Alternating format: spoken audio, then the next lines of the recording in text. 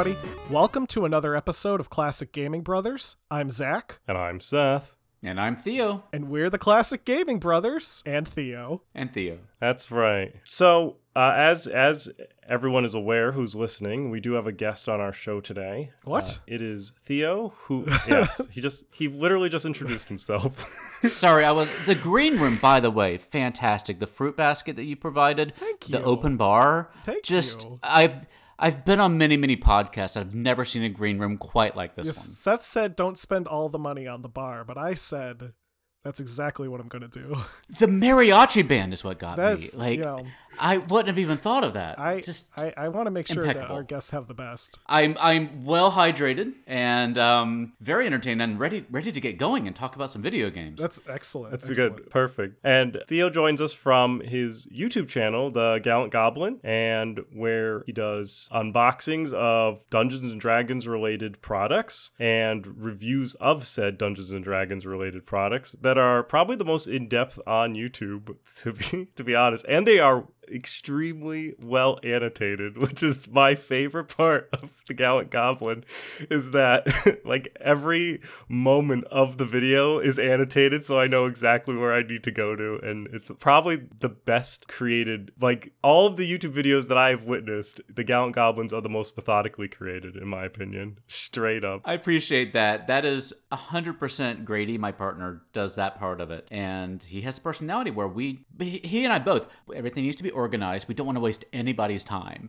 And so if you want to watch just this one figure being reviewed and all you care about is that Gnome Warlock, like you will know exactly where to click to hear that Gnome Warlock information and see everything you need to know about that Gnome Warlock, and you can get out and go live your life and you'll be good to go. That's excellent. Yeah, give all my love to Grady then.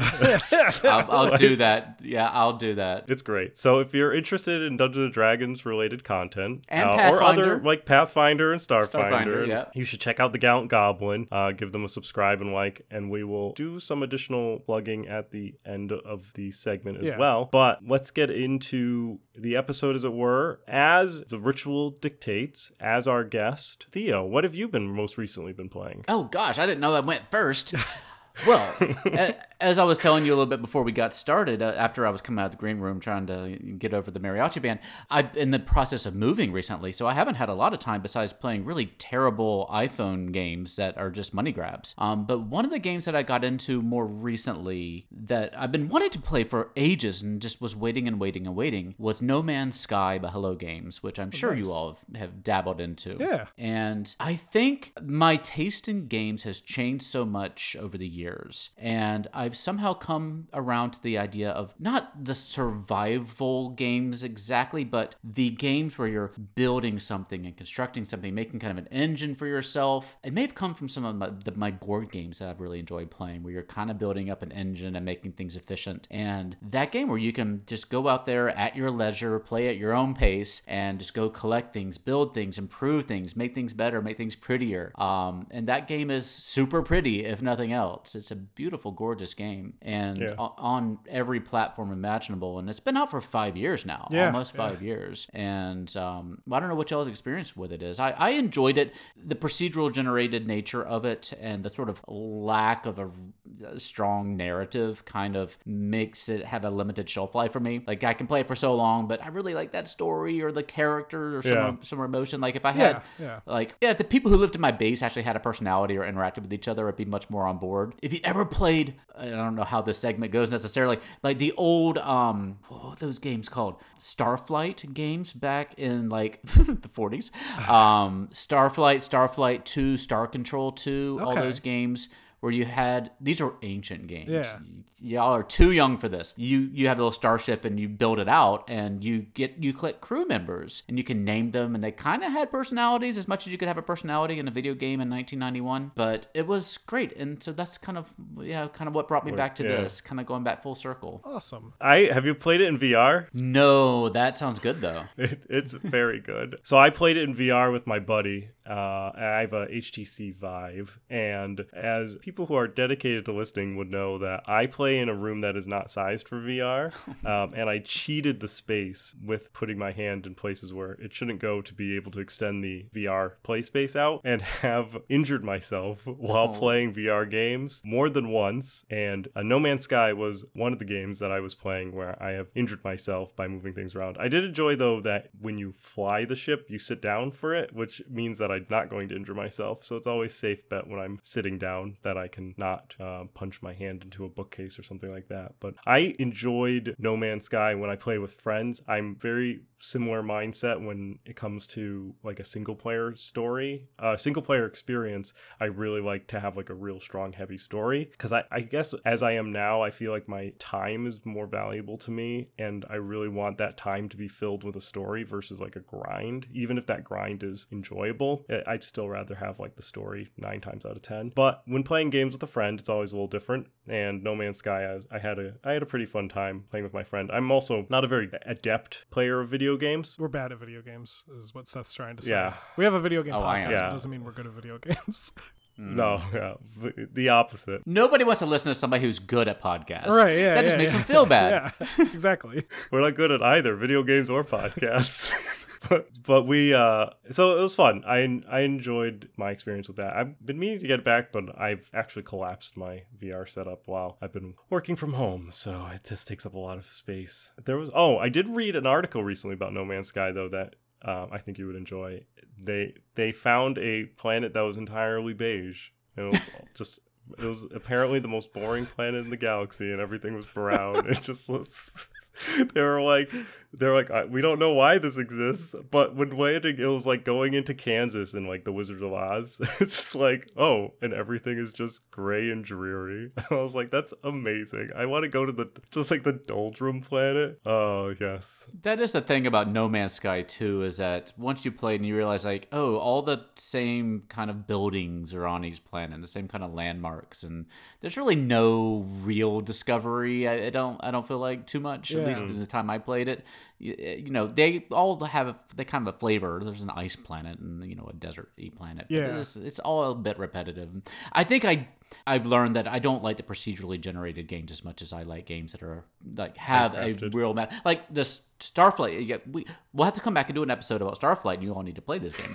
But Starflight had a full map that was prepared for it, that had a story that kind of went around the galaxy. There's different alien races that own different sectors and whatnot, but it was not procedurally generated. It was all planned out, and I dig that. That's what I like. Yeah, I agree. I'm a big fan of handcrafted versus procedural, like the machine created. I mean, eventually machines will become smart enough where it will feel like it's handcrafted, but that technology is not here. Zach, do you want to take it away for what you've been recently been playing? Yeah, so I've been playing a game that is kind of more in line with having a heavy story and being more of a story-based game, and that is Control, released in 2019. It was developed by Remedy Entertainment and published by 505 Games. It is, as of the recording and the release of this episode, free on PS Plus. So if you have PS Plus, it's free for the month of February. It's a third-person kind of horror action game, I would call it. You play as this woman who ends up at a mysterious place called the Federal Bureau of Control, and you find a cool gun, and when you find that cool gun, it makes you the new director of the Federal Bureau of Control, because who holds the gun holds control, I guess. Yeah, and it's just about like there's this weird anomaly that's occurring at the bureau, and you have to kind of figure out what's going on. I'm really enjoying it. It's also apparently based on the SCP Foundation, which is this like community-run creepypasta repository that is set in like this heavily bureaucratic setting of like people going through the bureaucracy of organizing how to contain anomalies. So it's heavily inspired by that, which is fun because I'm a fan of the SCP Foundation as a concept. So it's kind of cool to be in a video game setting of it. Is that's the internet website where they like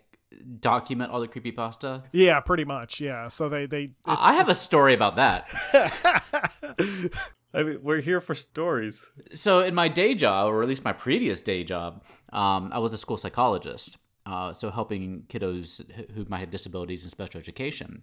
And some of the kiddos we would deal with, especially when it gets to middle school, intermediate school, I had one kiddo, and this is not a great story, but I had one kiddo who was really deep into creepypasta. But Oh. I had never even heard of this before. And if Yeah. you've never heard of creepypasta, maybe you all can give a better definition than I can. But it's urban legends that are... Yeah. It's basically just urban legends, I Yeah. suppose. Yeah. It's modern. They urban generally legends. originate 4chan or something like Yeah. that, right? Yeah. Or And he referred me to this website.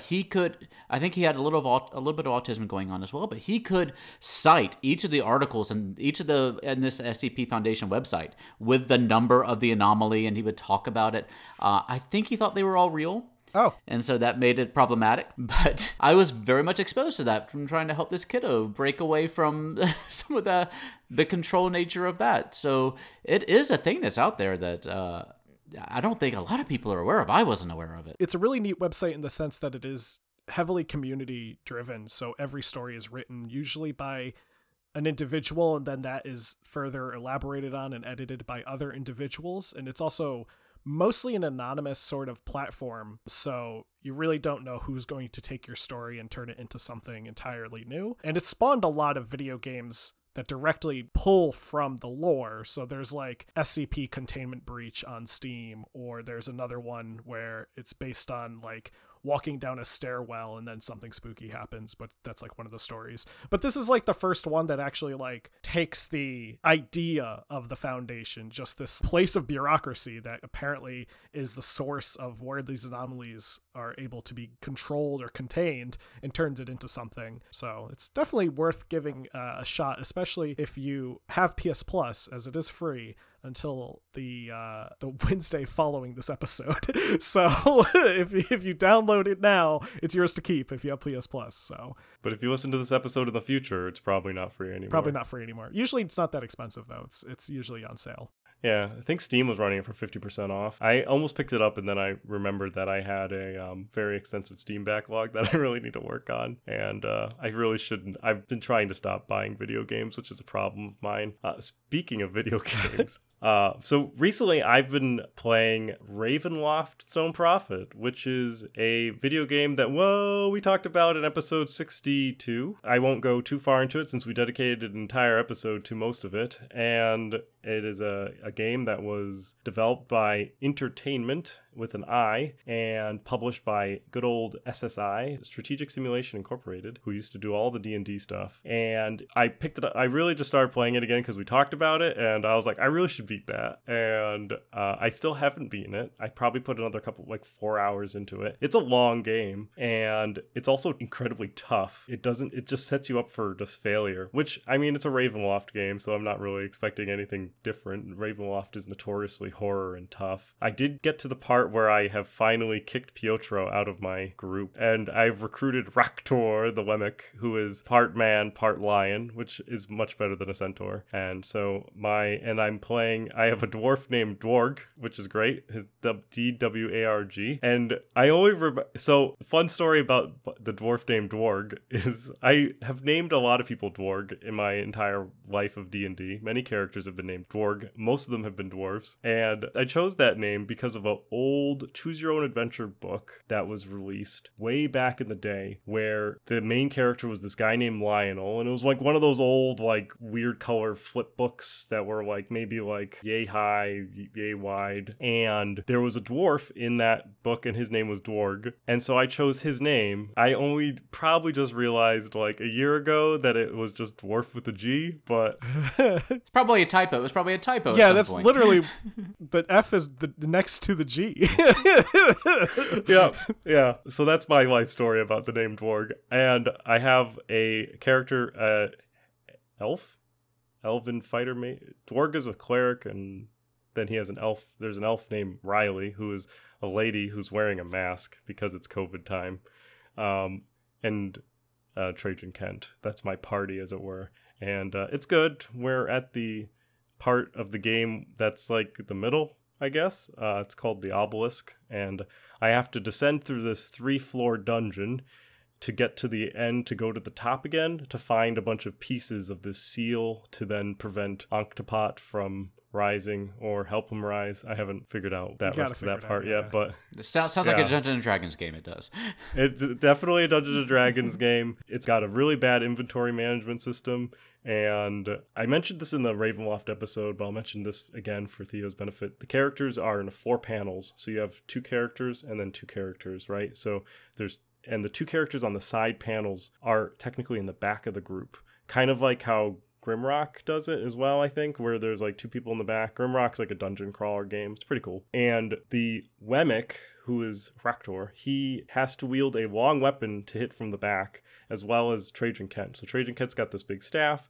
The Wemmick has a spear, but once he throws the spear, he is now unarmed and cannot do any damage because his fists do not reach the front. But if I put him to the front, then the people who do the most damage, my rogue mage and my fighter cleric, they don't have reach weapons either. So I'm just really like struggling through this part, and I'm getting besieged by man scorpions, which are part man, part scorpion, as the name might imply.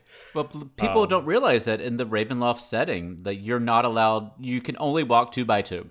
That's the only option. Just everyone has to go 2 by 2, and that's just the way it is in this universe. Right. and Tusken Raiders. I mean, it was a cultural choice. I'm sure there's some religious significance behind it with Tatiana or something, but so this particular episode is actually a very important episode to me personally, and I would also say Theo, since we were discussing having Theo on the show and we were talking about games to talk about, and we thought that this would be a fun episode to talk about it, and we were going to talk about Baldur's Gate. And I think most of the content's going to be around the Baldur's Gate PC games that came out in the 90s, well, pretty much at the end of the 90s and the beginning of the 2000s, also known as the Ballspawn series, not to be confused with the Dark Alliance series, which is an entirely different type of game. So we'll talk a little bit about Baldur's Gate, we'll talk a little about Baldur's Gate 2, and then we'll talk about some of the other tangential Baldur's Gates, and talk a little bit about Baldur's Gate 3, which is a new game that is coming out. So, Theo, what are your memories behind the Baldur's Gate? It could be the original Baldur's Gate, it could be that whole thing. What tell us about your life. So Baldur's Gate came out in 1998, which was the year I graduated from high school. It feels to me like it came out before that. I don't know why.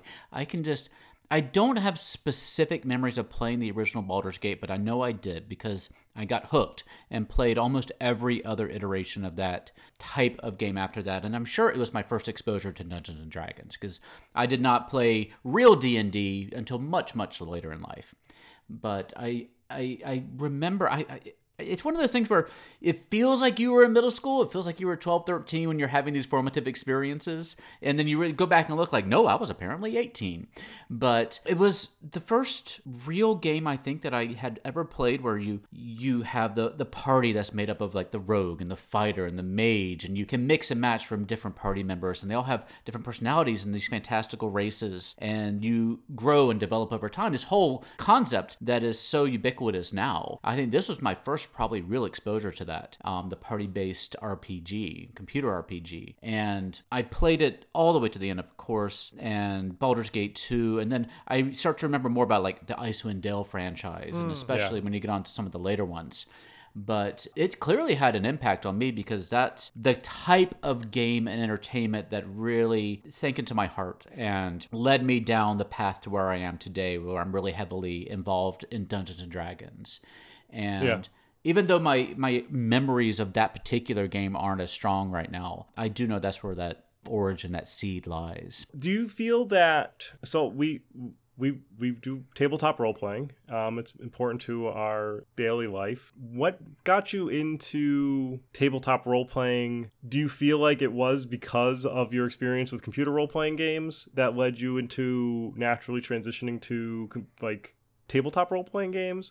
Or because you said you got tabletop role playing games later in life, how did you pick up tabletop role-playing games as like a obvious passion, being that you create a channel around figures for it.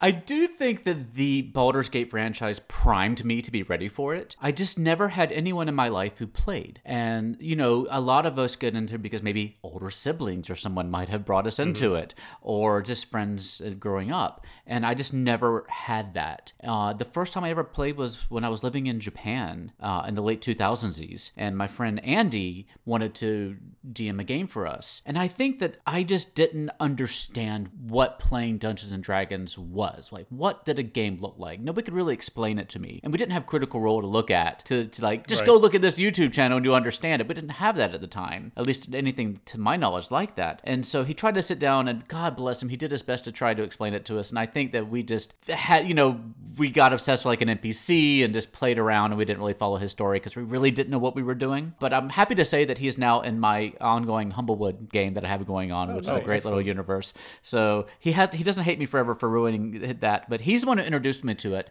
And then I only played once or twice there, but a couple years later, I actually got into it from watching Harmon Quest, which I hope that you all have seen. Yeah, I've seen Harmon Quest. Dan Harmon, who created Rick and Morty and Community, has a little series where he plays Dungeons and Dragons.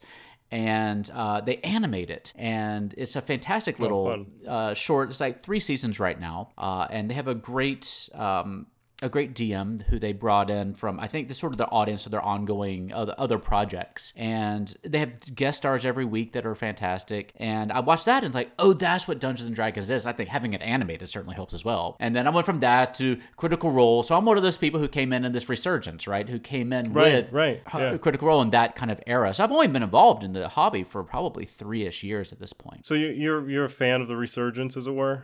Yes. That's all I've ever known. That's just me.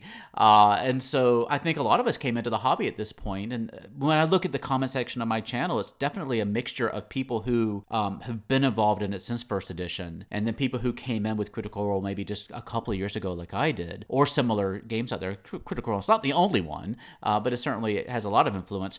And then there's people who I somehow just stumble on the channel, and they're like, I've never gotten to play before.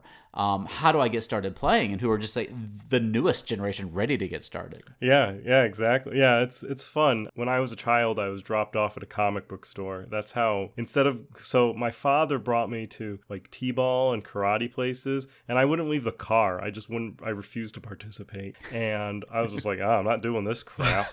And so he finally was just like, well, I guess I'll just bring him to a comic book store. And he brought me to a comic book store, and he's like, hey, my son has these books that he bought at the library for 25 cents, like the expert rules. Can he play Dungeons and Dragons with people? And so that I was just left at a comic book store. We actually played in a church of all places. Now it was next to the comic book store because the comic book store was very small. And I played with like 6 strangers that I played with probably for about 6 years every week with these same group of strangers who eventually became my friends, right? I'm seeing these people every Sunday for 4 hours, and it was good. We actually went through the entire Temple of Elemental Evil. That is a very long campaign.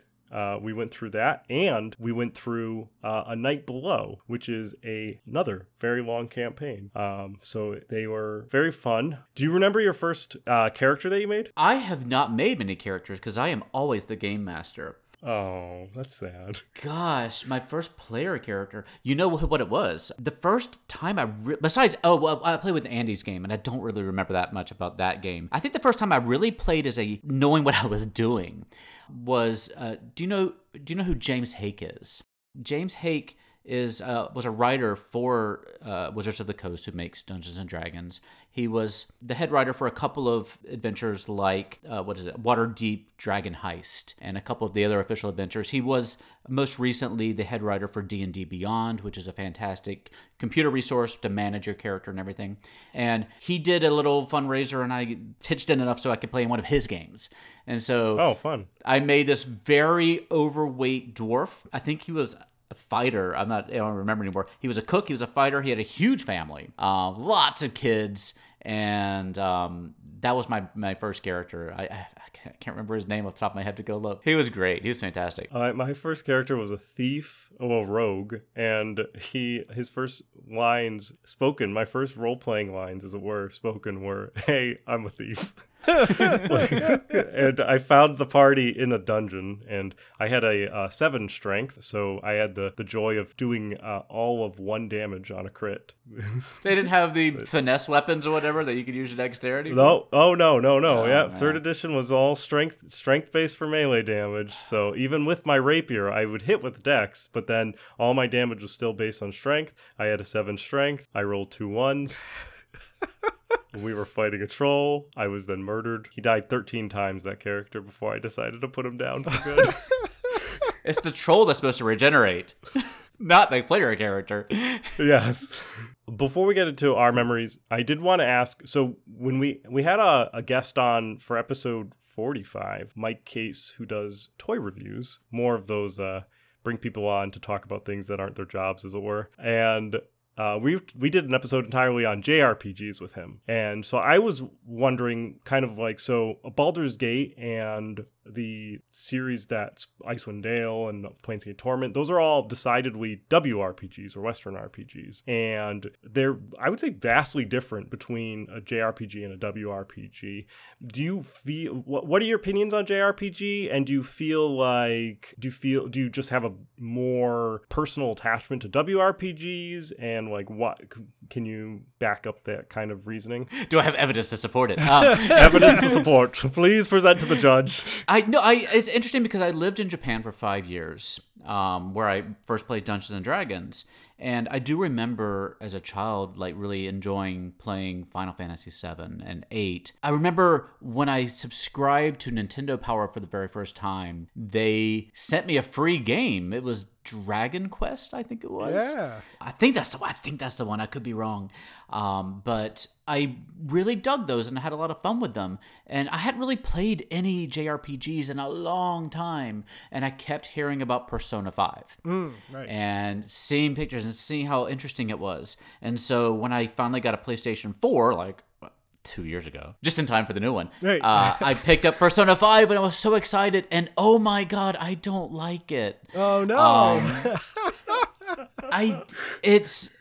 I think it's part of that. My attention span is so short now, and Persona 5 is so drawn out. Like it felt like it took forever to get into anything involved in that game. Like just the introduction just was like 2 hours. I'm like, I can't do this. It's nothing wrong with the game necessarily. I think it's not you, it's me. It's just like my attention span is so short and I have so much to do that if a game doesn't jump right into it and let me do what I want to do and get in and get out, then I lose patience with it. And I can see the hope there and the fun that exists in that universe, and I just can't access it because I just don't have the time these days. And so I think that it's going to be hard for me to get back into a JRPG again because they are such investments in time. I don't know if they have any quick ones anymore. So I have a lot of nostalgia and love for them, but just the way they're designed to be played for 30, 40 hours. I played Pokemon Go when everybody else did. If that counts. That's a JRPG. Yeah, that's the only Pokemon I've ever played. That's sort of just the J. I think you don't have the RPG part. But I have the love. I just don't have the time anymore. Right, yeah. I definitely feel that. It's hard, especially to dedicate time to like a backlog, as it were, to play games that you're like, I need to play this game, but now it makes me feel like work. And like, it's just like, you're like, I need to enjoy this. And you just like want to check it off and be done with it. It is satisfying though to check one of those games off, to be like completed with. I just recently got through a Broken Sword series of games and I was just like, done. All right, move on. Next one. It was good, but I'm the person who like has a to-do list, and if I do something that I've forgotten to put on the list, I write it on the list after I've done it, just so I can cross it off. Yeah, and so that's the most satisfying thing about getting through some of these games, is being able to say I did it. So to get back to we'll segue with the interview there, but we'll go to my memory since it's an important game to me. So I got Baldur's Gate 2 first, before I got any of the other series of games. The tradition of our family. Baldur's Gate, we always get sequels. Yeah, we had Sonic 2 first. We had like Mario 3 before we had Mario 1. We had Jungle Strike before Desert Strike. Strike. Before Desert Strike. Ravenloft the Stone Prophet before before Strahd's Possession. It's like So I remember going to probably Ames or Kmart to get the video game. They had a PC section, and I remember the Baldur's Gate games were the big box games, and where they just had so much content to it, and something about Baldur's Gate 2 spoke to me, and I was allowed to purchase one video game with my mother because Baldur's Gate came out when I was still so I'm a little younger than you, Theo. Rub it in. So I was in middle school when it happened. So I was still on an allocated amount of money. So I picked that up, and I definitely remember playing at least a year or two of it in middle school. So I definitely bought it when it was new because I had a friend who bought it, and I would call him on the telephone and we would talk on the phone at the same time of playing Baldur's Gate 2 together, but not in the same party. Just we would talk about different strategies, or we would talk about where we were in the game, or like what characters we wanted to make in Baldur's Gate 2 without actually playing it over, because I think it was too complicated for us to even go over like TCP or whatever the networking was back then. We were just children, really. And I just fell in love with the game, the story, and the world. I believe, already possess it. Kind of D&D and Baldur's Gate kind of came around at the same point in time for me in my life. And I think that really together they really helped kind of drive that fantasy love into me.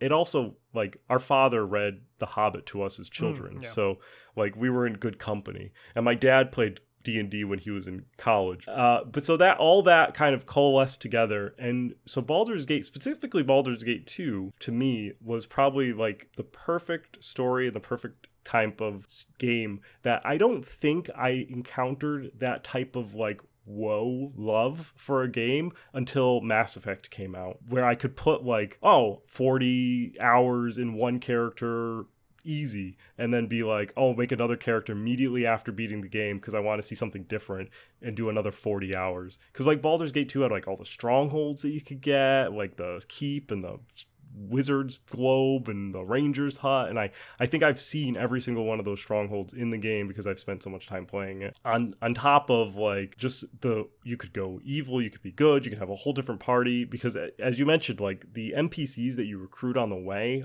have such detailed personalities, and even like interlinking themselves with them talking to each other is just like you're like, okay, I would play the game to be like, I need to recruit this person, and I need to recruit this person, and I need to travel for this amount of time so I can see this conversation happen between them, or something like that, because at some point in time Corgan's going to kill Mazzy, and I want to see them that particular stuff happen. And so for like Baldur's Gate is, to me, it's also a very protected property, as you can probably see. So like with Larian taking on Baldur's Gate 3 and what they've produced so far, we'll have words at the end of the show about that. But I am probably one of the biggest critic that they need to impress, as it were, in regards to like what they're putting out, because of what Baldur's Gate 2 did to me, in regards to building me to be the person who I am. Where Baldur's Gate 1, I only beat recently as an adult, because the story it's not as tight. And without that tightness of a story, it kind of gets a little meandering.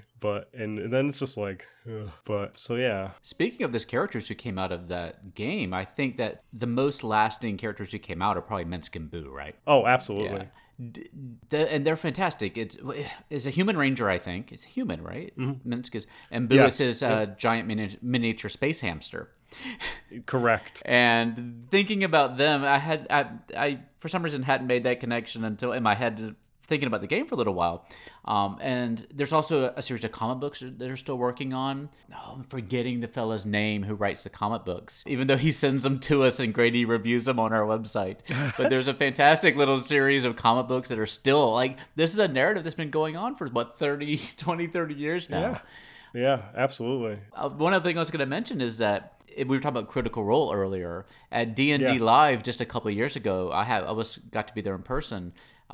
They had Matt Mercer, who is the game master. He played a character from Baldur's Gate in one of the live games there. He's because he does a lot of the voice work. They were doing just a live game separate from Baldur's Gate, but he played a character from Baldur's Gate in that live game. And I was wondering if you could guess which character he played.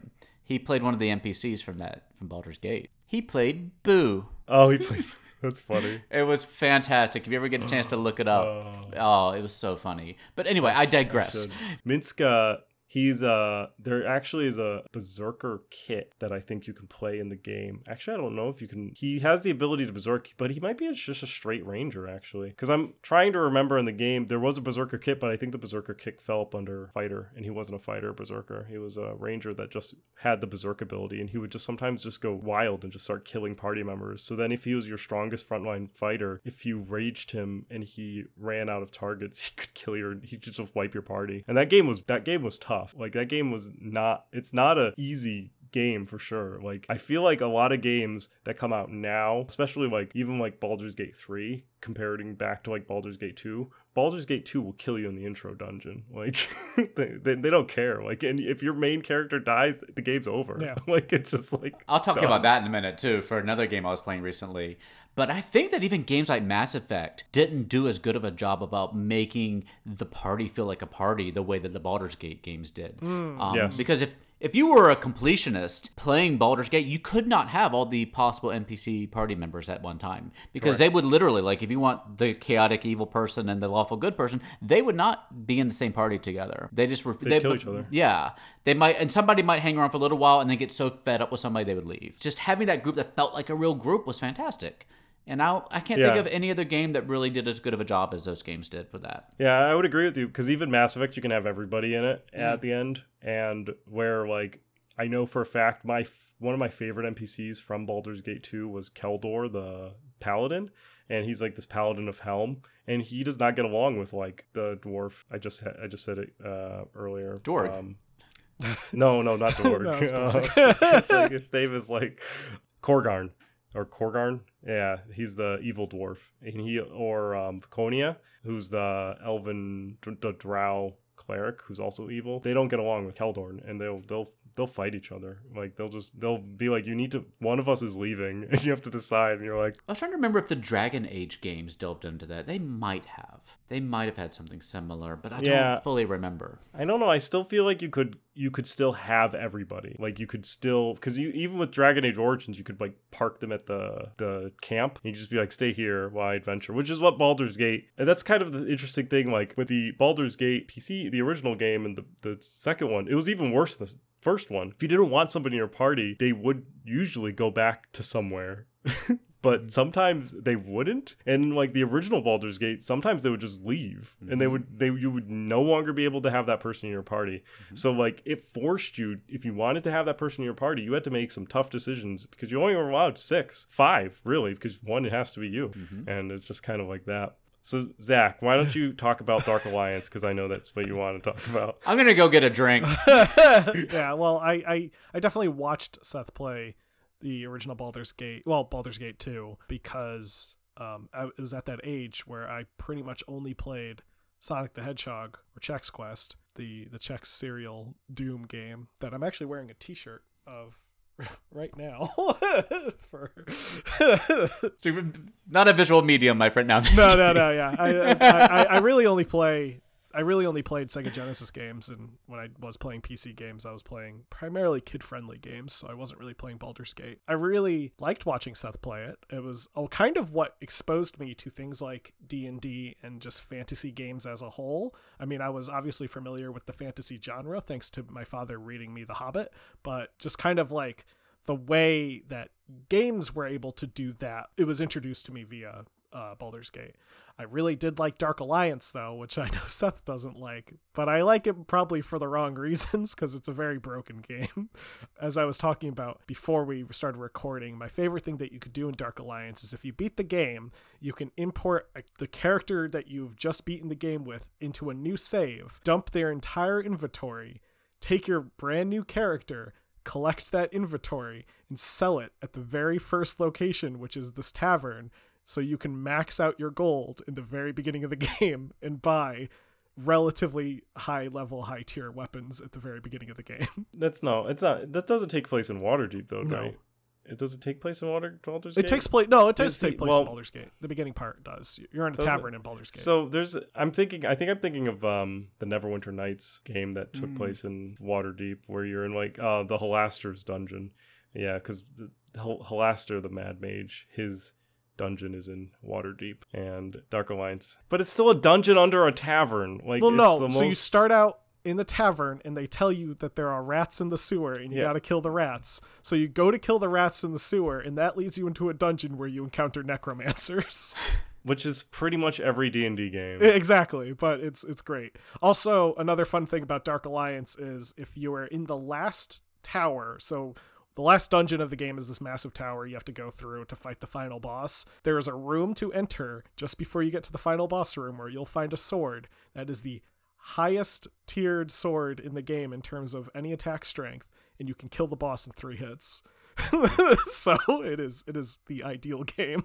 And Dark Alliance was more along the lines of like just a tactical kind of fighting, kind of like Avengers style game, right? Where you just kind of had different characters. It was more of a action RPG, whereas there wasn't any turn based or anything. It was just hack and slash and beat people as much as you can. But it was co-op, which was fun. So you could play with multiple people. I don't even know, were you able to level up your character? Yeah, your character, so it is like, it's an action RPG, so your character does level up and there are stats that you can dump things into, but by the time you're at the very end of the game, I'm pretty sure you're maxed on all of your stats. Like, I don't think there's any, it's not like most action RPGs that I've played, like even in games like, even in the Elder Scrolls games or Fallout, when you get to the end game, your character usually still has wiggle room in terms of what you can do with like late stage stats, but like in this you are literally, I think, at the maximum for everything. Like your guy is just like jacked busting in. So it is it's not a hard last final battle for sure. I was like one-hitting kill people as I like walked through the enemy base. It's not a good game. But it is fun. I won't know if necessarily if it's a good game. It's the problem is when you name something Baldur's Gate and there's simultaneously a game that's called Baldur's Gate on the PC, and they are entirely two 100% different products, but yet you're trying to sell them under the same banner is just confusing, and it's just going to lead people into like, you're going to be disappointed, and both people are, right? So the person who's going to enjoy Baldur's Gate Dark Alliance may not necessarily like the deep computer role-playing game, and you might be like, oh, I could get this on the PC, and it is not what you think it is. Yeah, I have friends, or vice versa. I have friends who grew up playing Dark Alliance because they had PS2s. They didn't have gaming PCs or anything, like, or they didn't have a PC, and then they picked up Baldur's Gate via like Steam, and they're like, what is this game? Because it's entirely different. Yeah, I think it's like that era of time where creators of video games would create two different games for the consoles versus the PC, and like it was just like entirely different experiences. Sometimes the consoles won and sometimes the PCs won in regards to which was the more superior game, but like I feel like that kind of like in that same era. Fortunately, I think that we're moving out of that era, so when they say like this game is going to be released on multiple platforms, it's not, this game is going to be released and it's going to be vastly different on multiple platforms. Like I remember the Spider-Man game that came out for the PlayStation 2, and it also released on the PC, and it was really bad. And it's just like I was just like, why do it's splitting? But now I feel like that era of time is over, fortunately. I think developers have learned that they can just make one game. Well, also hardware is caught up to what you can do. True. So I feel like the name Baldur's Gate has made a resurgence lately too. Because not only do we have Baldur's Gate 3 coming out, but we had one of the official adventures for Dungeons and Dragons recently was Baldur's Gate Descent into Avernus, which is really popular. And they also made a version of the board game Betrayal at House on the Hill, Baldur's Gate Betrayal or something like that. Oh yeah, I saw that like recently. I was at the store and I saw that. If you've never played Betrayal at House on the Hill, and I know this is a board gaming podcast, right? It's not a game, it's an activity. There's no balance to it. It's just pure chaos. But it is one of the most fantastic things you can do if it's 1 to 2 a.m. in the morning, you're with a group of friends and you're all mostly drunk. And it is very good fun. I think that if you're playing D&D for a while and you're just too drunk to enjoy it anymore, bust out your copy of Baldur's Gate Betrayal and you'll have a really good time. It is the silliest thing in the world. And nice. But yeah, Baldur's Gate is around everywhere again. Yeah, I did. And same with, I feel like they're also trying to cash in on the Icewind Dale name as well. They're all about the place names lately. They started with Waterdeep, and they had 2 adventures in Waterdeep, then Baldur's Gate, and now Icewind Dale. So maybe we'll have Neverwinter coming always the Sword out. Coast. It's always the Sword Coast. 5e is all set there. So Baldur's Gate is a franchise that 2 entirely different series kind of spawned off, as we've kind of joked throughout this podcast. The Ballspawn series and the Dark Alliance series. And the Ballspawn series is really the one that is kind of the focus of us, even though Zachary is dragged into the Dark Alliance as much as he could. Beaten. It's like, I want to talk about it. Yeah. And you may want to explain who Ball is, because it just sounds really dirty when you say it. Oh, sure. Yeah, I could do that as well. Ball in the Forgotten Realms is the Lord of Murder. And at one point in time, there was a thing that happened that was called the Time of Troubles, where all the Forgotten Realm gods came down to Earth, or Faerun, and were they had some problems, and then they were sent back to the heavens. But after a bunch of things happened, Joaquin went missing, and Ball got murdered. However, Ball predicted that he was going to get murdered. So he went around and made babies with a bunch of people. And As one does. those babies... That's exactly what I was thinking. it does. Kind of very Zeus, except if Zeus was... Well, I guess Zeus could be a murdering evil person, but... Yeah, he kind of... Zeus does kill a lot of people. He had his moments, yeah. Right. So Ball's kind of like the Zeus of Forgotten Realms, who gets whacked. So one of those creatures that spawns from a human is the main character of the Ballspawn series, starting with Baldur's Gate. The Ballspawn series, starting with Baldur's Gate, was released in 1998 as just the Baldur's Gate. And then in 1999, it received an expansion pack, Tales of the Sword Coast. And then there was a sequel to Baldur's Gate, which was Baldur's Gate 2, Shadows of Amn, which was released in 2000, and that received an expansion called Throne of Ball in 2001. I think the coolest part of the Baldur's Gate series, now this is a game that was released in 1998 to begin with, was that you could export and import your character into all the other games. So you could and it was one contiguous story that played over, I'm going to say 120 hours. The script for this thing is like thousands of pages long, the amount of dialogue and all of that in this game. And you can play one person throughout the entire thing, which is amazing. Also leads to a lot of failed attempts for me to be like, I'm going to do it again. I'm going to go through from the beginning to the end with one character, and it always just doesn't go anywhere. I'm in Siege of Dragonsphere, which albeit is not true awesomeness. These 2 games in the expansion packs were all originally developed by BioWare, which eventually was bought by EA, and was published by either Interplay, who ended up having bankruptcy issues, but is currently still around co-publishing games with 3D Realms, who used to be Apogee Games, or Black Isle, who is now a defunct studio who became Obsidian, who's now bought by Microsoft. The original Baldur's Gate game took, according to sources, 90 man-years of development and was developed through a team of 60 people over the course of about 3 years, since they started development in 1995. So they worked a lot of overtime on putting this out. It was entirely a lot of crunch. It was... not only did they develop the game and the content of the story of the original Baldur's Gate, but they also developed the Infinity Engine as well, along with that. They were actually originally going to call it just Forgotten Realms, but they decided over time that they should create Baldur's Gate. And there were some people within the team that were very, very big fans of all of the current 90s R.A. Salvatore novels that were out, and Ed Greenwood and all of those other guys that wrote stuff. And it did draw very, very heavily, the original Baldur's Gate, on Wasteland, especially the whole philosophy of like, you can accomplish the same goal through different ways. So you can either stealth through an encounter, you could talk your way through an encounter, you could kill your way through an encounter.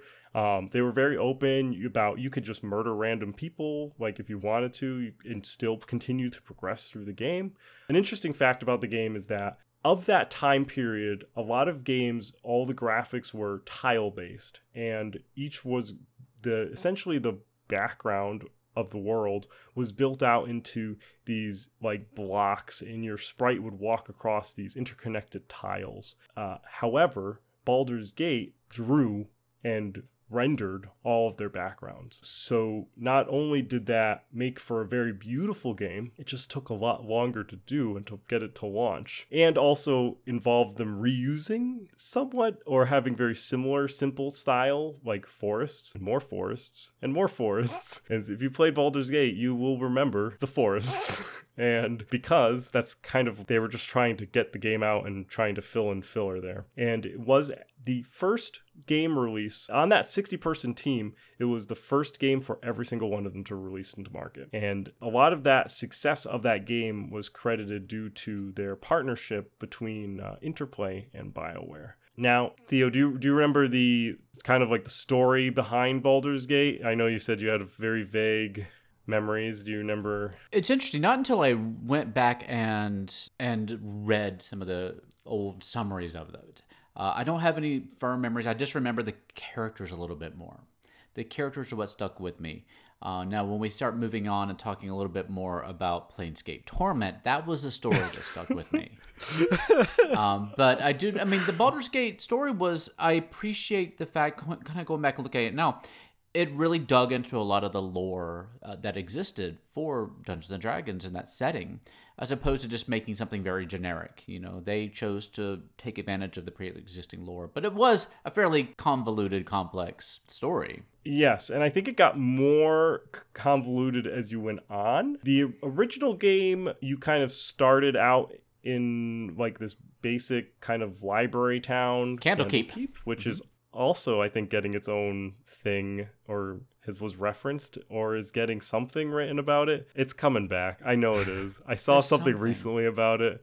I think, there's an Candlekeep adventure, mini adventures, like Yawning Portal. Oh, yeah, of course, the new book. Oh, God, I've already forgotten. Yeah, yes. The next book coming out in a couple of months here is a series of mysteries that takes place in Candlekeep. Yes, which is where this game originates from. Well, your character originates from. And you are the foster child of this guy named Gorion, who gets murdered in the very beginning of the game by Sarevok. And it's not really a spoiler alert because this game came out in 1998, and it happens within the first 5 minutes. So I'm no negative fan mail. And if you haven't played Baldur's Gate, and you don't, it's literally the beginning of the story. Your foster father dies, and you hang out with your Imoen, who is a early character, and you go on some quests. The initial quests are just trying to figure out what's going on with iron production, because the iron ore is bad and breaking, which is annoying, and it's a really annoying game mechanic. Like, I hate the game mechanic because your iron weapon will just break, and I really, really hate breaking weapons mechanics in games. And you eventually have to stop Sarevok, who is the guy who killed Gorion. It is very meandering and kind of directionless sometimes, but is you're really selling it, especially with the whole like gotta figure out what's wrong with the iron production. The spoiler alert: just go play Planescape Torment. Yes, you could just go play Planescape Torment if you want to read a book, and or Baldur's Gate 2. Which, fun fact, only Baldur's Gate 1 takes place anywhere near Baldur's Gate. All of the other games take place nowhere near, well, somewhat near, but not anywhere near. You never go back to Baldur's Gate after Baldur's Gate 1. Baldur's Gate 2 takes place in Athkatla, which is a city in the country of Am, and it's also known as the City of Coin. And they worship Joachim predominantly, who is missing, so which is always fun, because they're like, oh, Joachim is gone and she'll come back. But the game is Baldur's Gate 2 Shadows of Am, because it primarily takes place in Am. And Baldur's Gate 2 takes off from a different location. Like, it takes place starting after Baldur's Gate 1, but a significant time where they have a movie explaining what happens, and Theo gets confused about, thinking that... Well, let me explain this. That was all fair. I went to try to go back and play with these just a little bit before we had this podcast today. So I downloaded. They have an enhanced, new, updated version of Baldur's Gate 2 that you can get that makes it playable on today's computers. And when you load it up, it just gives you 3 covers, and they all have subtitles because everything got to have a subtitle in the 2000s. And it doesn't really make it clear what order you're supposed to play them in. And so I clicked one, and it just started playing a recap movie. and it was a very in-depth recap movie, but it ended up recapping Baldur's Gate 1 and the story that happened there. I had forgotten that the stories were so closely linked together that, as you said, you can import your character from one to the other the way you did in Mass Effect. Not even all that well in Mass Effect, to be honest. But so the whole movie played, and I thought, oh no, I just clicked on the expansion for Baldur's Gate 2, and I just completely ruined the entire story of Baldur's Gate 2 while trying to play Baldur's Gate 2. And I couldn't even figure out how to stop the movie. I didn't escape and everything, it wouldn't stop. But luckily, I was just spoiling Baldur's Gate 1, which nobody wants to play anyway. Well, I mean, Baldur's Gate 1 for sure is, like, if you want a computer role-playing experience, Baldur's Gate 1 can give it to you. It is an experience. Baldur's Gate 2. It is a game that exists. Yeah. Baldur's Gate 2 will give you a better experience. And the story for Baldur's Gate 2 revolves around a evil elf named John Irenicus, and he captures you and then kidnaps Imoen. Once again, it's not a spoiler, it happens within 5 minutes of the game. Just like Seraph killing Orion, John Irenicus will kidnap Imoen. I think one of my favorite iconic moments of that game is that moment when you erupt from John Irenicus' dungeon and you're standing there on the rubble and you start fighting John Irenicus, and Imoen throws like magic missiles and John Irenicus is like using his powers, and then the Cowled Wizards of Amn appear because using magic in Amn without a license is illegal. So they are like, we're here to stop you, and there's like 8 of them. They show up, and so John Irenicus, who is a powerful mage, just starts murdering them. And he's like, nothing can stop me. I'm invincible. And he just starts throwing stuff around. And the people are like, dude, you need to stop. You are literally breaking the law. And he's like, I don't care. But then all of a sudden he's like, wait. You're going to arrest me? And they're like, yes. And he's like, well, Imoen, she also used magic. They're like, we're going to arrest you all. And he's like, that's fine. I'm fine with that. And then he gets arrested with Imoen. That's where the game takes place, because all of your characters just stood there and watched this happen while Imoen was like, I'm going to throw a magic missile. And that got her arrested and put into wizard prison. And then you have to rescue her from wizard prison, and that's where the game goes on. You're going to spend 40 hours doing that, and it's amazing. It's a tight storyline. All of the classes in the game have unique strongholds that have their own subquests and stuff that you can get. So if you're a rogue, you can get a thieves guild. If you're a wizard, you can get a sorcerer's plane or disc bulb thing. If you're a fighter, you get a keep. Cleric, you get a room at the temple, and a paladin, you get a room at the paladin guild hall. Some of the strongholds are lamer than the others, but they all have their own. When you talk about that opening, I remember that. I can remember experiencing that. That was an iconic moment. I wouldn't have remembered it until you described it, but now I can see that. The voice acting is on point. What's great is John Irenicus is he's the butler from the Titanic or something like that. Yes, so the guy, the butler who, if you're familiar with the Titanic movie, there's the James Cameron butler, the James Cameron Titanic. Been a little while. Yeah. There's a butler who, at the end of the movie, he chains Leonardo DiCaprio to the pipe and then has a gun. He's like an evil butler. They're all evil. They're always a murderer. Yeah. Well, he's the voice of John Irenicus.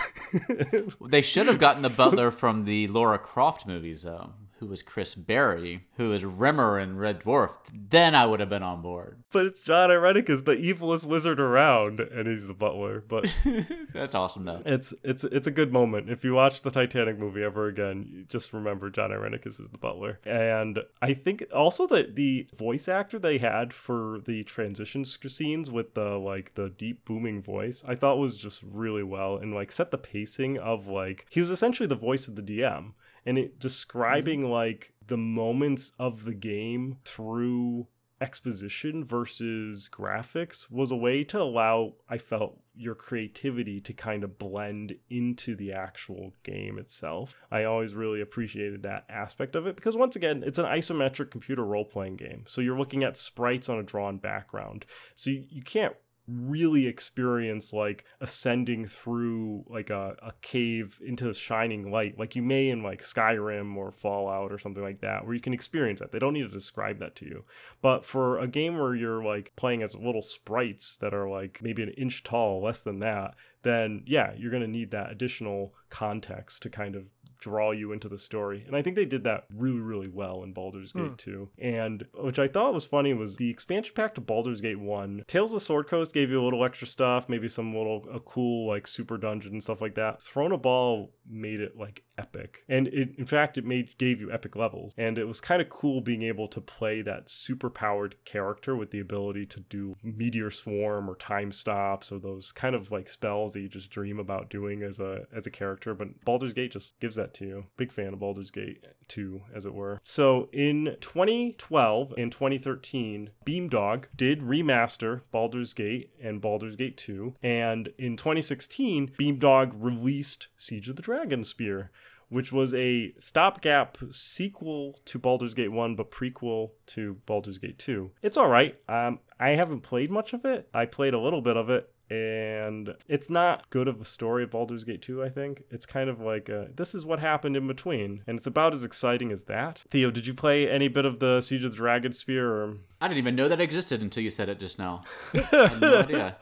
It takes place around another Ballspawn who has a spear that's called the Spear of the Dragonspear. Oh, well named. And they lead an army and try to fight Baldur's Gate, and you have to be the hero again. And eventually you end up camping, and then you get besieged by thieves or people in the night, and that gets you into Baldur's Gate 2. That's kind of how I feel about it. Like just that kind of sensation there. I'm glad that they remastered the games, though. It's nice being able to play them. You can play it on your phone. I didn't get a chance to see how it works on there. I think clearly you could play it on an iPad. I wonder if you could really play it on a phone with any kind of fidelity. I had a friend who beat or got very close to beating the original Icewind Dale on his phone. Wow. But I think that's mostly due to the fact that he played it during work. So. It doesn't strike me as one of those pick up and play games, because when you pick up Baldur's Gate 2, you don't want to sit there and play it for 2 minutes. Like, you want to dig in and spend a few hours. I feel like they only put it on the phone because they can. It's like... I mean, there are a lot of us sitting in the subway for an hour, true. sitting somewhere traveling on an airplane or something. But, I mean, it is great that they also brought these back up, because the old game's really just not playable anymore on modern computers anyway. And so this is the only way that we would be able to have access to them at all. I did the jewel case with like 5 discs or whatever. You had to change the disc out every time you got to the next chapter. It was just like, gotta swap the disc out. And I was happy because at one point in time I had a computer that had 2 optical drives, so I could load 2 discs at the same time, so then I could just tell it to look at the other drive so I didn't have to change discs anymore as many times.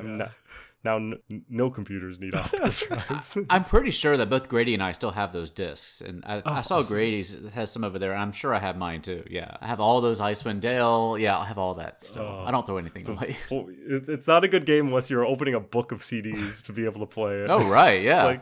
But the enhanced editions are really beautiful. So they're good. like, not only are they running well on modern systems, but they're also upscaled 1080p, 60 frames per second, the best quality you can get out of these games, which, when they came out, they weren't capable of doing that. So it's really cool to see them push to that limit. And the music is fantastic too, and they remastered the soundtrack too. The orchestral score is amazing for Baldur. You could just get the soundtrack for that and just listen to it. I actually usually get Pillars of Eternity and Tyranny were games released by Obsidian, which are kind of like spiritual successors to the Baldur's Gate, since a lot of the Black Isle folks work at Obsidian now. I use their soundtracks to sometimes to be the background noise for D&D games. Oh yeah, like it's their like that. That's good for like ambiance noise too, because they're mostly all orchestral. Yeah.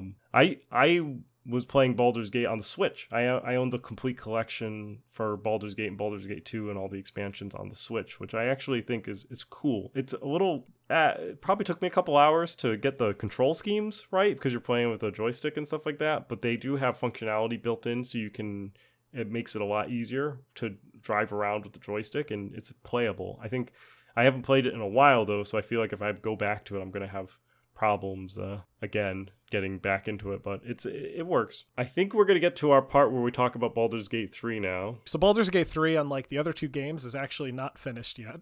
It's currently in early access, and has been in early access since at least September of 2020. It's also a different game than the previous Baldur's Gate games. During PAX East of 2020, which Seth and I were in attendance, and you can hear about our time there on episodes 12 and 14 of this podcast, it was announced for the first time that the game was going to be kind of a different style of gameplay, more similar to that of the Divinity games, Divinity Original Sin and Divinity Original Sin 2. The reason being is that Baldur's Gate 3 is being developed and published by Larian Studios, who previously worked on the Divinity games. So it would make sense that they're going to adapt their style of turn-based games for this new Baldur's Gate game. Development of Baldur's Gate 3 actually began as far back as at least 2003.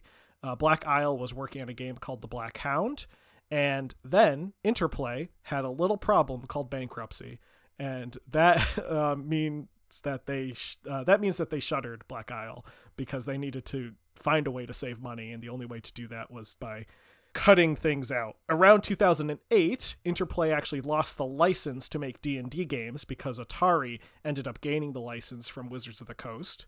And then Atari would later use that license to create games such as Neverwinter Nights. Which I enjoyed Neverwinter Nights. I thought they were a great game, but I really loved the intro to it where they talk about how Baldur's Gate sparked a role-playing renaissance, but Neverwinter Nights was going to be a role-playing revolution. It's a great marketing like trailer, and I recommend watching at least the trailer to Neverwinter Nights 1 for some really like dated iconic marketing type deal. It's got a great score in the trailer itself and some things that are not going to be in the game ever because they didn't implement them. Yeah. So in 2014, Larian was interested in picking up the Baldur's Gate IP, and they approached Wizards of the Coast and said that we would like to make the next Baldur's Gate game. At the time, Wizards was a little wary of Larian, mostly because Larian was a very relatively new company, and they wanted the IP of Baldur's Gate to go to a company that they felt they could trust. However, a few years later, Original Sin 2 was coming out, and Wizards of the Coast saw early development stuff for Original Sin 2, and they were actually really impressed by it. So they approached Larian, and they said, hey, we see you're working on this new Divinity game. It looks great. Do you want to make Baldur's Gate? You were interested in it before. And Larian said, yes, but let us finish Original Sin 2 first. So they finished Original Sin 2 and then started work on Baldur's Gate 3. And around E3 of 2019, the first initial teasers for Baldur's Gate 3 were released, and it entered early access on September 30th of 2020. For full retail. For full retail price for an unfinished game. Before we get into Baldur's Gate, I think it's interesting that Wizards license a lot of their products, right? So Wizards does a lot of their tabletop stuff in-house and their Magic the Gathering games, but a lot of their video game stuff, they don't trust internally. Well, they don't have the capacity to do internally, so they shop that out, which Wizards of the Coast is a subsidiary of a local business to me, of Hasbro, because Hasbro is located in Pawtucket, Rhode Island, which I live close to. But Wizards is based in Seattle. But I recently learned while preparing for this podcast that James Ohlen, as of 2019, is working on stuff for Wizards of the Coast. He had a book that came out. He does have his book that came out because he has the Odyssey of the Dragon Lords. He runs an Arcanum Publishing, his publishing house. Well, apparently Wizards started something called Archetype Entertainment as of 2019, and James is running it. Oh, I didn't know that. Yeah. He says it's a great place where he can relive the good old days of 90s and early 2000s of game development. Oh, it looks like that he's also tapped Chad Robertson, who is also another BioWare person, is over there, and he's going to be the vice president and general manager.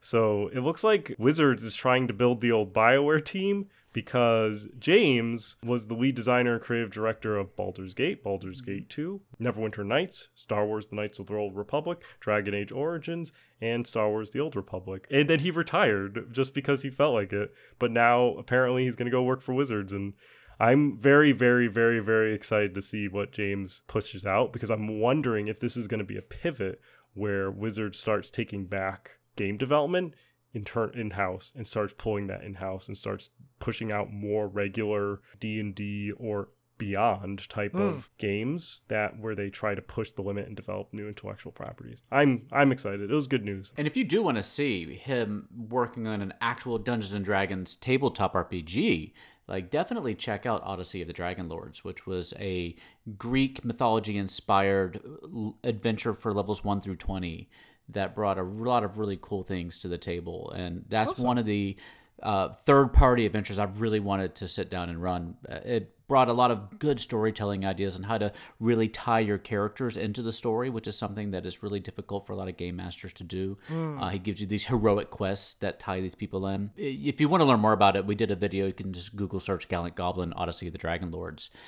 It's a great book. Plug. Plug. He's like, cut his mic. So Baldur's Gate 3, I think we've been hyping it up enough. Theo, what are your thoughts? I mean, okay, I've only played it for all of half an hour, maybe 45 minutes. It starts off with just a gorgeous cinematic of a Illithid Mind Flayer ship being attacked by dragons, hopping between planes, going to Avernus. Just awesome looking stuff. As far as the actual gameplay itself, oh gosh, when you ask me about JRPGs, I'm feeling like this is going to be a similar situation. I had so much just frustration trying to get into playing this game because it's a pretty good looking game. It feels clunky in places, but of course it's still in early access, so it's kind of expected, but I don't think they're going to get all the clunkiness out of it. I had half trouble like figuring out where the enemies are I was supposed to attack. I didn't want battles to happen because I just wanted to see the stories. Like, oh, don't make me sit through a battle where I have to hurl a firebolt at these imps for half an hour. I don't care. Like, let's just get through this. Is there an option to play this game without the combat? Because I'm just not interested anymore. I want to hear the story. I want to see these cinematics. That's what I'm here for. Let's just make it a movie. Yeah. And just not the Dungeons and Dragons movie, because that's very bad. Like James Manganiello is working on one, isn't he? I don't know what's happening with that, but there's a new one apparently in the works. Yeah. I definitely, I mean, there's potential there, and I haven't played enough to really know. I don't know if I'm going to have the energy to really go back to it, and I'm going to talk about an alternative game in a minute that is intriguing me more than Baldur's Gate 3. But what did you think of it? It seems like you have a stronger opinion than I do. I'm going to say I probably played about 12 hours of it. But I've played it like 6 hours with two different characters because I'm not really diving deep into the game because I kind of want to save the playthrough of the game when it actually releases completely. So like my playing of the game is generally like, oh, I want to see how a wizard plays, or I want to see how a rogue plays. And then I'll play through the sections and I'll kind of be like, oh, I really like how they did wizard, or I did not really like how they did this, or something like that. And so I've played it. I liked Divinity and Divinity, the original Sin 2, though I also didn't necessarily, there's something about them where I played a lot of them, I liked them, but I feel like sometimes they're not the best at driving a story. They're like, we got a lot of story here, there's a lot of things to investigate. And then you're like halfway through, I was playing with my friend. I'm like, what are we doing again? I'm like, what's the plot? Like, what are we supposed to do? And I kind of get led astray sometimes with that game. It might be once because of my attention issues or something like that. But I feel like, in Baldur's Gate 3, I feel like the story is a little more succinct. I just hope that they keep it succinct, because when an epic story gets a little meandering, you run into situations where, like Dragon Age Inquisition or Mass Effect Andromeda, I feel like those games for me there was too much to do, and they weren't able to tell me the story succinctly. So I played like maybe 30 or 40 hours. I think I played like 40 hours of Mass Effect Andromeda. I couldn't tell you what my purpose was with that game, and I didn't beat it. I didn't get to the end. Same with Dragon Age Inquisition. I think I played like 40 hours of it, which is a lot. That's a lot of time to sink into a game to then be like, I'm done. I haven't even beaten it. Like, I've just got up and walked away.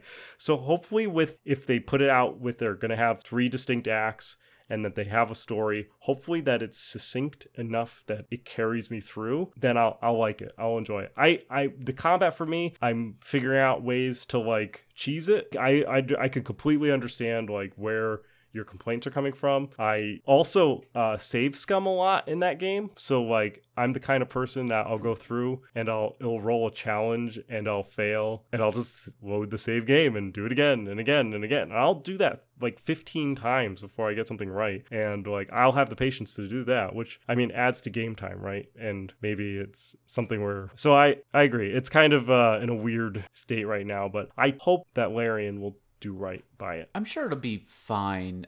I'm interested to see how they implement the 5th edition Dungeons and Dragons rules into a computer system. Like that intrigues me. And like, how do you implement various spells? I find that interesting. Yeah, if you had told me Baldur's Gate 3 is a game that's so tight you can tell the story in 20 hours, I would be so much more on board.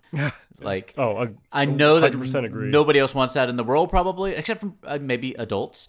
But like, give me a tight game that's 20 hours. It doesn't have meandering side quests or it's not padded out. Like, just a tight, good, fast-paced, exciting story. That's what I want.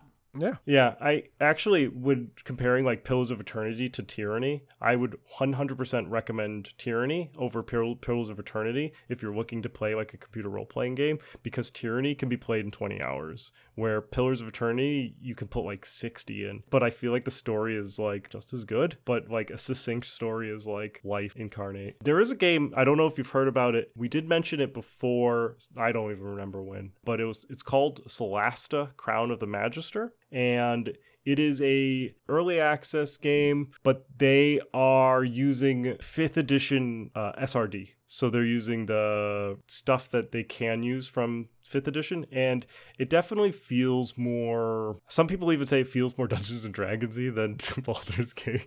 I'm looking at it now. To like, so it's definitely, if you're interested in like a game that adopts D&D rule set that may be a little more complete. I played about 4.5 hours of it, and I enjoyed what I played. And it's kind of, Solasta is kind of cool because you generate 4 characters of your own, and you give them essentially personalities.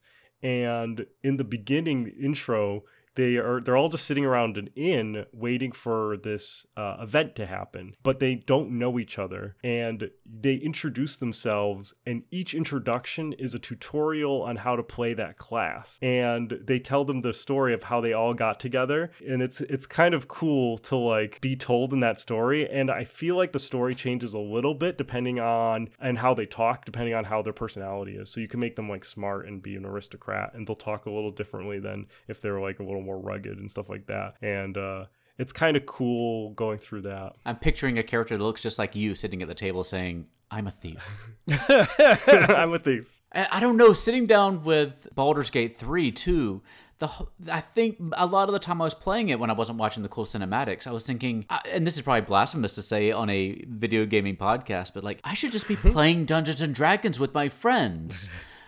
That's fair. Like, I should be planning my campaign or sitting down with my friends and going through these adventures together.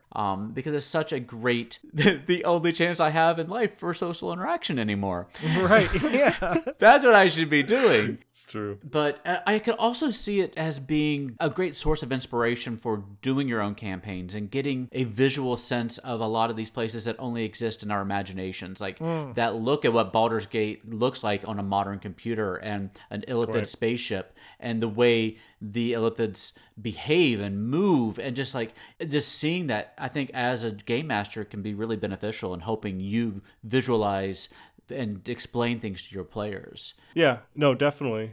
And I think also like voice acting helps, because you'll have professional voice actors pronounce things that we were joking about that we don't know how to pronounce because nobody says them in real life, like Menzo Baranzan or various other things that come up in the D&D world that nobody regularly says, except now, as you mentioned, that there are now like Critical Role and all those things where you have pseudo-professional or professional players doing actual play podcasts where they say things, but they may not say them correctly. Or, well, Wizard correctly. now on D&D Beyond, they do have that pronunciation guide. The pronunciation guide, I assume, yes. I think it's Matt Mercer. A lot of it's Matt Mercer and his wife, whose name is eluding me right now, Marissa Ray.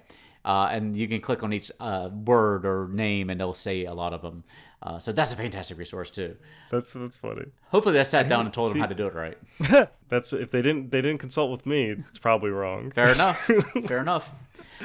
I'll mention now at this point, I don't know if it's a good time or not, but the one game that has been intriguing me lately and that I wanted to sit down and compare Baldur's Gate 3 with was Disco Elysium. Yeah. Have y'all played this already? I own Disco Elysium. It's a running theme. I own a lot of games. But I actually did play Disco Elysium. It is on my backlog, which are games that I'm dedicated to playing. I've played probably, I want to say 2 hours of it. I enjoyed it. It is more adventure, less roleplay, in my opinion. I don't know. I haven't played it enough to know, but I'm really intrigued with how I think it's another great tool for game masters to see how to implement the skills that characters may bring to the table beyond just combat skills. It really goes into social skills, intellectual skills, rhetoric, encyclopedic knowledge. You can choose all these skills for your character. And that's a game that I don't think has hardly any combat at all, possibly. No, it doesn't. It's not a lot. It's really conversations, figuring out mysteries, persuading people, discerning lies, a lot of this. And I think it sounds, I was really intrigued by the time I played with it. My character, I played for 5 minutes and he tried to get his tie off of the fan that was rotating in the ceiling. And he had a heart attack and died and it was game over. And I was like, this is an interesting game. Let me try that again. That game is mean. Apparently so. But I was just I died sitting in a chair for too long. So definitely do the save scum. I learned to save scum in that game.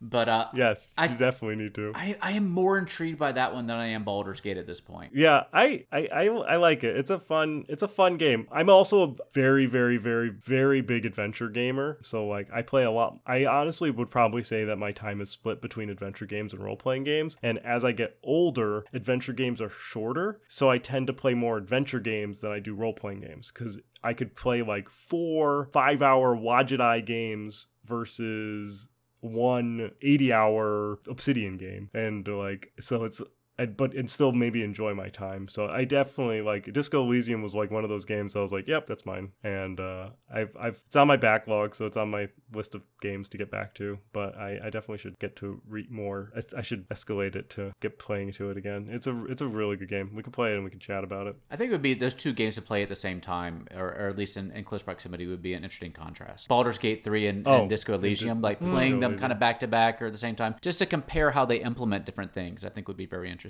Yeah, agreed. So that's going to be the Baldur's Gate portion of our episode. Does anyone have any final thoughts about good old Baldur's Gate or any of the other? Make sure to play Dark Alliance. I was going to say, make sure that, we talked about Baldur's Gate led into a bunch of other series. Planescape Torment was the one I mentioned earlier, and I think that's the one that holds it the best over time. And there's also a remastered version of that one. And that one really explores the multiverse of D&D. And cool. It has a lot of the it's crazy. I don't even want to spoil anything about this game because the NPCs or the player character party members, whatever you call them, that you bring into your group are so unique. I remember them to this day. And I remember playing this game. I remember I bought a laptop to play this game because we were going on vacation for 4th of July and we were going to the beach and I needed a computer because I had to play this game. And I bought this computer and took it there and I remember lying on the bed. I was at the beach and I closed myself off into a bedroom and closed the door and didn't even go out to the beach because I wanted to play Planescape Torment. And I remember the feelings that game brought up in me. And that's the one I really want to go back and play again. That's a fantastic game. Yeah, I definitely need to... as much of a like computer role-playing fiend that I am, I have not actually beaten Planescape Torment. I should really put it... Don't you go to Sigil in that game, the City of Doors? I think so. Like, I feel like you do. I feel like that's one of the few games that actually represents Sigil as like in a video game, as it were. Mm-hmm. I know you start off in like the moratorium, but yeah, and that once again, it's a very good game. There is a lot of reading, so if you don't like reading, you're not gonna like it. But there is like characters will go on for books, and that's where if you're interested in the Tides of Numenera and any of the Monty Cook stuff that came after that, you can that's where some of that got its genesis. Yes, yep, Tides of Numenera also has a lot of reading. Yes, it does. They're verbose for sure.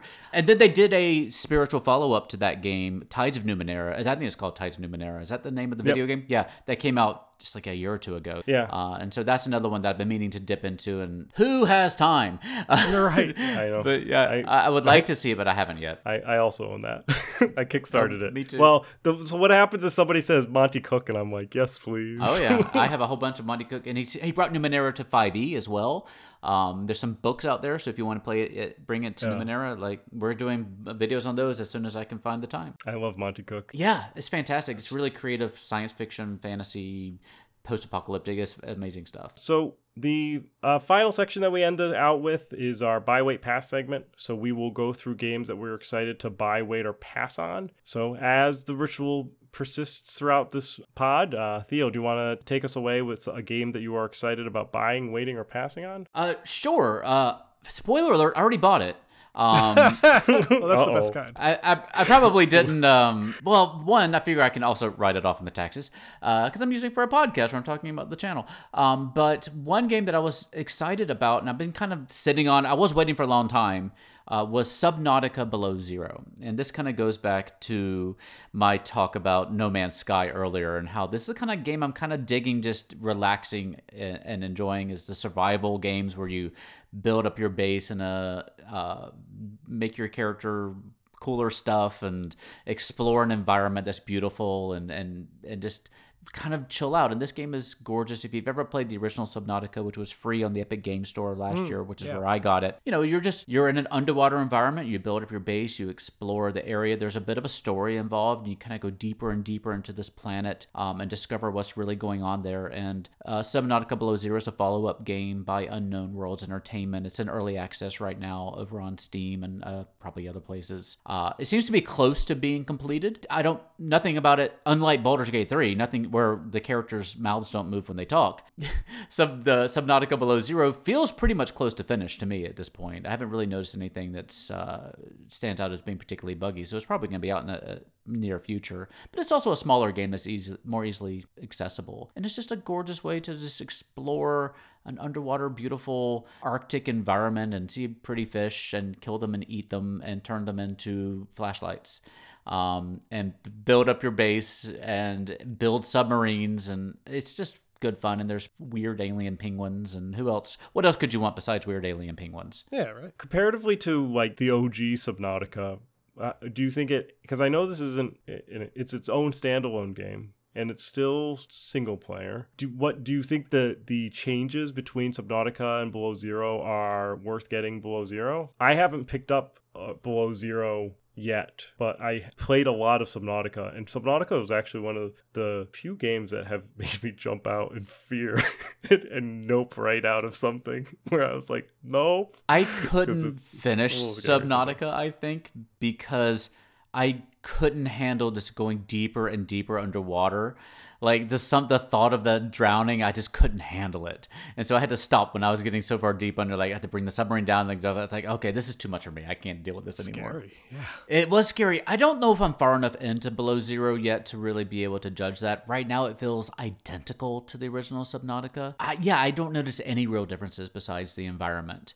But it's also been a hot minute since I played the original, so I might be just wistfully remembering, and there's innovations here. Because again, I've only played about, 45 minutes of this of Subnautica. Oh, the one thing I will say, I was having trouble with the save game on that, and might have some unique thing to do with my computer. But for these games, you don't really want to lose progress. It's very frustrating. Right, so yeah. It may be worth just waiting until it comes out. It's full price right now anyway, so there's no real reason to get it in early access. So, if I was not buying it for the podcast, I would probably say wait on it until it comes out. So it's a good one to wait on because there's no reason to get it now. But it looks good fun if you like Subnautica. I mean, why not? If you want it, this is more Subnautica. Excellent. So I'll just follow up with a game that I've been playing. It's in early access. I've been playing a little bit of it. It's a demo. It is Timberborn, and it's being developed by Mechanistry, and it is a building survival game that's very similar to Frostpunk in regards to having some sort of detrimental condition that you have to overcome regularly. And except instead of being humans, you are beavers. And you live alongside this river that you go through wet season and dry seasons. And when it's dry season, the whole river dries up and you need water to live. It's an interesting kind of mechanic. Not only the dry and wet season kind of interesting, but the way that you can build in the game. You can like stack stuff on top of themselves, so you can have like solid structures that you can then build more structures on top, and you can build stairs. And the way that they do power is kind of cool, so you have to build like a water wheel that you can then connect with wooden poles back to where there's a power source, and you can power like a carpenter shop and a baker's shop and stuff like that. And it's really cool destructible environment where you destroy tiles. So it's all like tile base, and every tile has like different assets on it, and you can blow up the tiles to lower them down, because it's like a multi-tier tile, kind of like a cake, and you can blow it away, and you can get water into like lakes and stuff like that, and you can expand the water from the river, bringing it further. And the water has a radius of life that it gives to it, and everything else that's not near the water is dead. So if you want to have like more trees to gnaw down with your beavers, you have to get water closer and closer to those trees to bring them life, or build like water towers and stuff like that. But in the dry season, it's very difficult to maintain that. So that's Timberborn. It's I'm gonna put it down as a wait, but tilting towards buy, since I like games like Frostpunk, which has like the heat and cold element, and it's just like an interesting, fun take on a building game that I've kind of been getting into my mind. But by the time that this podcast comes out, Nebuchadnezzar will have released, so I'll be wicked happy. And these are anthropomorphic beavers. Okay. Yeah, they're just beavers that like go to work. They're beaver people. Yeah, I was looking at the thing, like they're building buildings and reservoirs. Like, oh, okay, this is not what I was anticipating. Yeah. Okay. They're just like they're like, so the game is like, if all humans died, then beavers are left to do things, but they're smart. They evolved, right? They're just evolved beavers that just go out and do things. How did you like Frostpunk? Is one of those games that I've been meaning to pick up. You like that one a lot, I take it? Yeah, I like Frostpunk. It's hard. There's some games that I like to think I like, and then I'm very bad at, and then kind of get frustrated with playing them. The Total War series is one of those type games where I think that I'm going to like Total War, and then I'm really bad at conducting armies and die miserably every time, and then I get frustrated. Frostpunk is like border on that. It's tough, but it's like enjoyable tough, where it's fun. It is very, very frustrating if something bad happens and your entire thing, like everybody just dies. It's just, especially if you built so much into it. But it is a cool, it's just graphically very pretty as well. I think that it really lends to being like really, really like just that. If you like that steampunk type of style, then you'll probably like the Frostpunk style, because it's very steampunk bordering like dieselpunk type of technology, and it's just kind of cool dieselpunk and snow type of feel to it, which is fun. It's tough. It's a hell of a game. So my buy weight pass is a little different from both of your guys' buy weight passes, because mine is actually a piece of hardware. It's not software. So it's kind of unique to Classic Gaming Brothers. Usually we talk about software, but it is kind of retro, so that's why I am throwing it on here. But it's this thing called the Commander X16, which is an in-development computer by David Murray, who is also known as the 8-Bit Guy on YouTube. The purpose of the X16 is to be this quote-unquote new 8-bit style computer for the modern era. The idea is to create a completely new computer system that runs Commodore BASIC without using something like emulation or FPGA, which is Field Programmable Gate Array, which is a form of hardware emulation. So his team is currently planning and aiming to have an inexpensive system, potentially being around $100 or so or less if they can find a way to mass market it. And I've been playing around with the emulator that they have available through their website to try to play around with some games and doing some basic programming. And it's so far pretty cool. It's a neat little device. I think they're also potentially planning on selling it as a kit, which I'm interested in. I do like electronics, and I like building kits. So if they do end up selling it as a kit, I would love to buy it as a kit. It would probably be a even more inexpensive option if you have to build it yourself. But that's kind of the fun, is building something and figuring out why it doesn't work because you didn't solder something correctly. But it looks really cool. I like the idea that it's this new device that is doing something that you could easily just do if you use an emulator or buy something that like runs, like has a Commodore 64, like just buy a Commodore 64, right? But it's this whole idea of this guy, David Murray, really wanted to make his dream computer, and now that he has the resources and some of the talent behind it, he's doing it. I only have it down as a wait because there is no given timeline for when this thing is going to be finished. It's mostly a hobby between all these people working on it, so they're working on it kind of on their own time. They call themselves a non-for-profit because they're just looking to do this to get it out there. They don't have a deadline. They don't have anyone like really crowdfunding this. So when it's done, I guess is their logic. And I will follow along the path of progress, and we'll see what it's like when it comes out. But probably we'll pick it up depending on, a variety of factors, especially if they can keep the price under 100. I think that's a lofty goal, but I would prefer something under 100. Well, that's because you're cheap. It is because I'm cheap. I'm not afraid to admit that. But I do love retro game systems and retro computers and programming in BASIC. My first computer ran off cassette tapes. Oh, yes. Which to me still seems like magic. I don't understand how you put a tape in a machine and you hit play and then you type in like execute and it works. I don't understand how that process works, but it did, and it was magical. Beautiful. I love that. Ours was a word processor. Barely a computer, but yeah. Which was barely a computer. And then we had a 486 with Windows 3.11. That was like my fifth computer. Mine was a Tandy. It's a Radio Shack Tandy computer. Was it a TRS-80? I don't remember what model it was. I have to check. It was when they first introduced this brand new concept called a floppy disk. And but it was an upgrade. 5 1/4. Yeah, it was the first 5 1/4 one, but we couldn't afford that, so we didn't get that upgrade. We just had the old style cassette tape. So with that, first off, I want to thank Theo for coming on to our show. Theo represents the Gallant Goblin, which you can find on YouTube.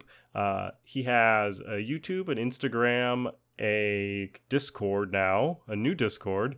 And I'm pretty sure a Twitter and maybe a Facebook, probably Facebook. Yeah.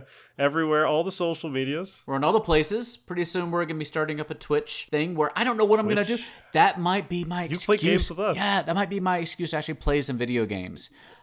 We also have a Twitch. You follow us on Twitch. We don't Twitch very often, as you may know, because we don't send you any notifications. You Twitch more than I do. I haven't gotten into it yet, but I'm working on it. One of my good friends, Michaela, works for Twitch, and so she's supposed to hook me up and tell me how to do it. But I have high hopes. Oh, good. Perfect. I have high hopes as well. I feel that I think the Gallant Goblin is a great resource, especially if you are a D&D or have any interest in D&D. You may be listening to this from watching the Gallant Goblin. We appreciate you coming over here to listen to this episode. We ask if you did listen to this episode, check out some other episodes. But if you're a CGB fan and you're listening to this episode, go check out the Gallant Goblin. If you have any interest in in role playing at all, or if you just, I like it once again, the most methodical YouTube videos on the internet. The Gallant Goblin, it's great. I love it. I'm gonna feed Theo's ego a little bit here. Feed me. I told one of my players, or he's the DM right now, but he's part of my D&D group. This was maybe right when I initiated the original email. I said, I'm going to have Theo from the Gallant Goblin on our podcast. He's like, you're going to have Theo from, he's like, I love the Gallant Goblin. It's great. Which, I mean, maybe at one point in time I told him to watch the Gallant Goblin. I honestly have no idea why I started watching the Gallant Goblin, but I mean, I do, and it's great. They are really well done. You guys just knock it out of the park. Even when you were doing it from your Airbnb, it just feels very professional. It's just really, really well done.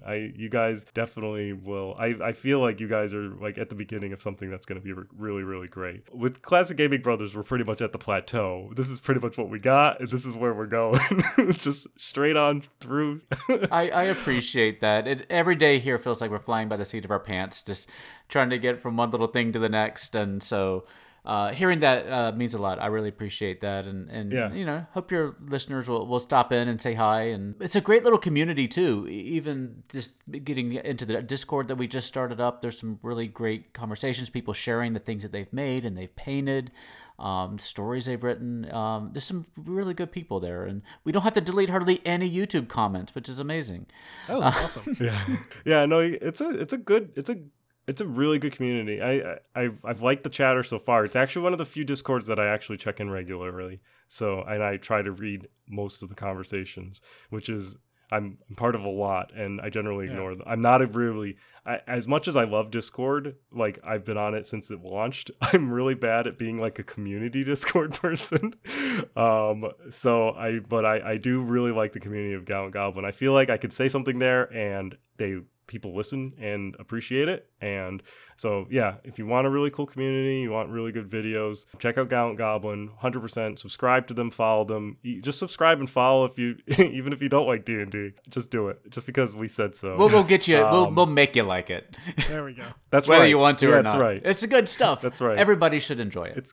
It's good. It is honestly really good stuff. Thank you very much. So you're welcome, and thank you for spending probably one of our longest episodes yet, which is great, which is good. I mean, it was a good conversation, and I really enjoyed having you on. Hopefully we will collaborate in the future. So with that, we're going to do our own little thing here. Did you do the call to? Do you want? Well, I don't know. I'll do it. All right. This is where I take a nap. All right. So if you want to listen to us, get in touch with us and support us, there's plenty of ways to do that. If you want to listen to us, you're already listening to us. So there you go. Though, if you want to tell people how to listen to us, such as all of the Gallant Goblin fans who are going to be listening to this episode, and you want to spread it around, spread the classic gaming brother love, then that sounds weird. They ball spawn? They are ball spawn. Just like ball spawn. The classic gaming spawn. Brother spawn. You can listen to us via any of the podcasting applications out there. It's Spotify, Amazon, iTunes, etc., etc., etc. We are on all of them, even the smaller ones out there. We're there. If there's a podcasting application that we're not on and you make us aware of it, we'll make sure to be on it as best as we can, and that's a classic gaming promise. If you want to reach out to us, you can do so by going to our website, classicgamingbrothers.com, and going to the contact form page. On that contact form, you just type in all your information. It will go magically through the internet over to our email inbox, because it's pretty much just works as an email redirect. So you can also email us, classicgamingbrothers@gmail.com or classicgamingbrothers@classicgamingbrothers.com, because that's the best email ever. And we will be in touch with you. If you send us an email, you'll also enter in a chance to win a free video game, and potentially the announcer of our Christmas special will record a message on your home answering machine. And not just your voicemail box, like for your cell phone. We will find a way to get the micro cassette recorded and sent out to you for your ancient 1970s home answering machine. That's a classic. Actually, we'll mail you one of those too. We'll just mail you a home answering machine. I'll go to Savers. I'll buy a home answering machine and find a cassette for it. Good to go. If you want to support us, there's plenty of ways to support us. You can go to all of our different social medias. We're on Facebook, we're on Instagram, we're on Twitter. Facebook and Instagram, we're Classic Gaming Brothers. Twitter, we are CG Brothers Pod. So like us, ring bells, subscribe, do all those things. We're also on Twitch, twitch.tv/Classic Gaming Brothers. And we're also on YouTube, but we don't really do a lot of stuff there. So I don't know why I remind people, but we are on YouTube. If you want to give us a subscription, you can bring us up to the high 20s. Yeah, exactly. You could also, another great way to support us is just by telling people about the podcast. Tell 3 friends, because if you tell 3 people, that means you like something. If you tell more people, it means you don't. And you could also go to our website and go to our store, and we have a t-shirt for sale and a mug. It's great. I think that's everything. So, Seth, is there anything else you want to add? Don't play games like my brother. And don't play games like my brother. I've been Seth. And I've been Zach. And I've been Theo. And we've been the Classic Gaming Brothers. And Theo. And Theo. That's right. I was going to say, you guys, you should have whacked me for that. I'm overstepping my boundaries. That's the first time in 65 episodes that I've overstepped my boundaries. Yeah, I do it all the time. Yeah, I know. That's just all I do. He's bad. That's why I'm the younger brother, is because I overstep boundaries. Boundaries are made to be overstepped.